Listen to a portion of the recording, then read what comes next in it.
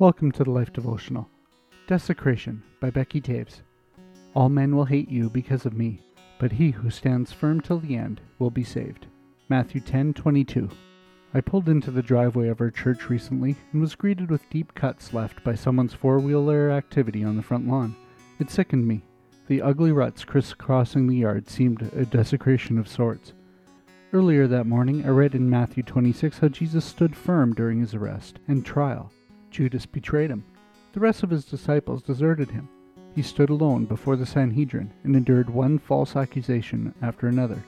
It culminated with slimy spit, mocking slaps, sucker punches, and demands for his death. Verses 56 to 58. Now that's desecration. It's a contempt that never went away. Today the body of Christ continues to be pummeled, ridiculed, and in many instances persecuted. Will we, like Jesus, stand firm no matter what is hurled against us? Jesus warned identification with him would not win us popularity contests.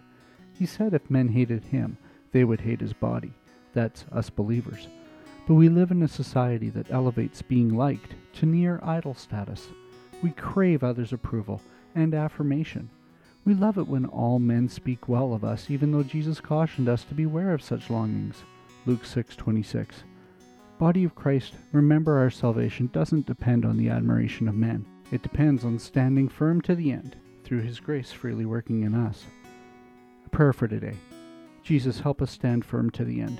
As your body on the earth, may we always reflect you, even if we face those who desecrate and ridicule you. Amen. Go deeper.